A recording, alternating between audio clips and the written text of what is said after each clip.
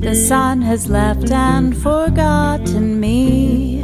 It's dark, I cannot Your stories don't define you, but how you tell them will. Hi, I'm Sarah Elkins, your host and chief storymaker at Elkins Consulting. For the first podcast episode of 2024, I'm sharing an excerpt from my upcoming book, Authenticity is Overrated, hopefully to be published by the end of this year.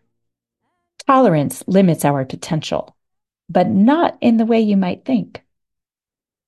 When our boys were in elementary school, I'd order dreidels, the Hanukkah spinning toy, by the hundreds. And I'd special order dozens of miniature jelly donuts, the Israeli Hanukkah treat, from a local bakery. And I'd give Hanukkah presentations to somewhere between 150 and 250 students every year. Growing up in Montana, the majority of students had zero exposure to Judaism or almost any other culture or religion outside of Christianity and Christmas. And it was important to me that our son's friends and peers have just a little bit of information about what our boys celebrated and why. I'd start with the discussion of tolerance. Now, this was especially appropriate here in Montana. I'd start with, "Hey kids, why do you put blinders on a horse?" "To keep them from being distracted or spooked, so they look straight ahead at where they're going." "That's right. When a horse is focused straight ahead, they're not going to see the activity around them, and that helps keep the rider safe." When we're tolerant, it's kind of like we're wearing blinders. We're saying to people around us, "You do you, as long as it doesn't affect me, and then we're all good." But that means we're missing seeing the colors and experiences that other people see. What if I told you that from now on, you can only eat traditionally American food, hamburgers, hot dogs, peanut butter and jelly sandwiches? No more tacos, no pizza, no egg rolls, no sushi, and definitely no pasta. Guaranteed, at least one kid in the class would start out nodding, eager to eat only those foods.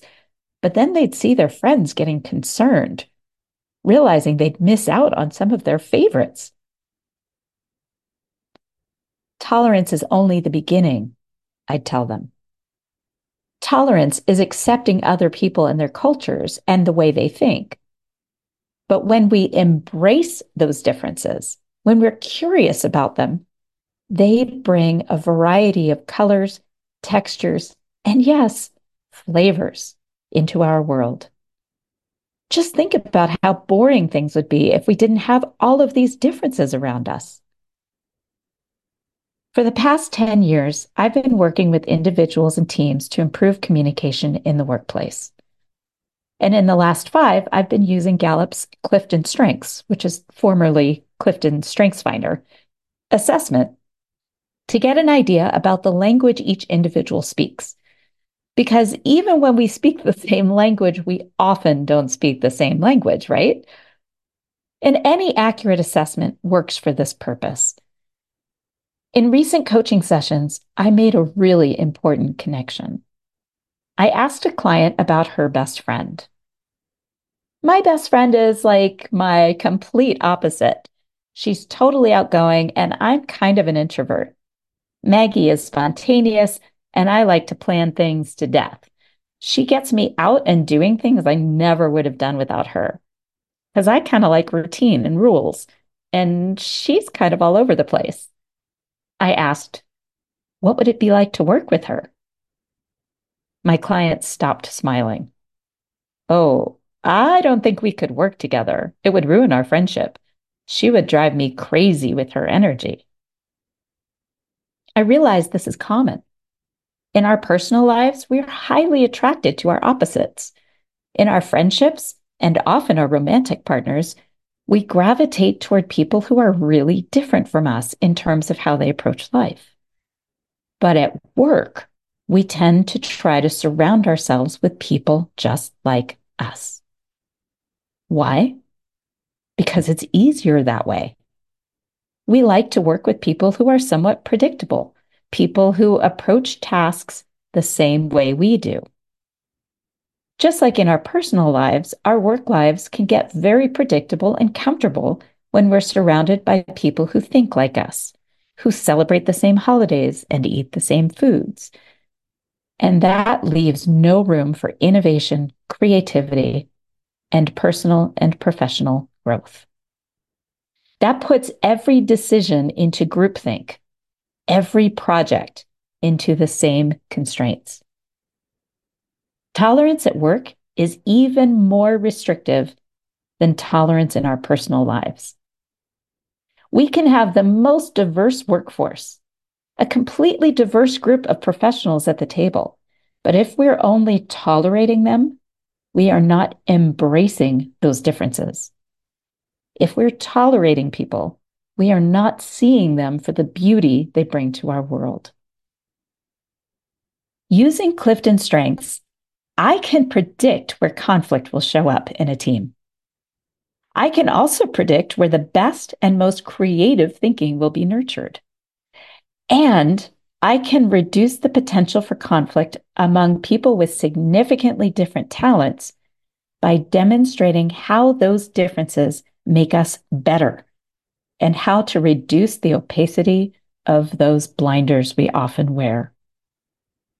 I don't know about you, but I'm a big fan of food, every kind of food, and I'm not willing to put on blinders no matter how much safer I might feel with them. I know for sure that when I put on blinders, I'm actually putting myself and others and my community at greater risk. Without my peripheral vision, without being able and willing to see the activity around me, I can't participate in creating a more vibrant, just, and equitable world. Now it's your turn, listeners. This excerpt from my book is a reminder of the importance of embracing our differences. What have you been tolerating at work that you could approach with more curiosity instead of indifference, frustration, or fear? What difference might that make for you at work? Think about one person from your work history that you found especially frustrating to work with. Can you reduce the darkness of those blinders for just a moment to consider what that person's talents were that are different from yours? And maybe find just a few things about that person that were good challenges for you, learning opportunities that made a difference in how you see the world and how you handled a challenging situation that felt similar later on in your career. What if you reframe that story of that frustration to learn the lessons from it and find somebody who is completely different from you that works with you in a way that grows your business, that brings innovation and creativity to your days at work? If you're curious about how StrengthsFinder works to reduce conflict and tension in the workplace and increase innovation and satisfaction at work for your team, visit my website, elkinsconsulting.com, and schedule a call with me. Thanks so much for listening to Your Stories Don't Define You, How You Tell Them Will, and here's to a brighter, bigger 2024. Smile, what's the use of crying? You'll find that life is still worthwhile if you just smile.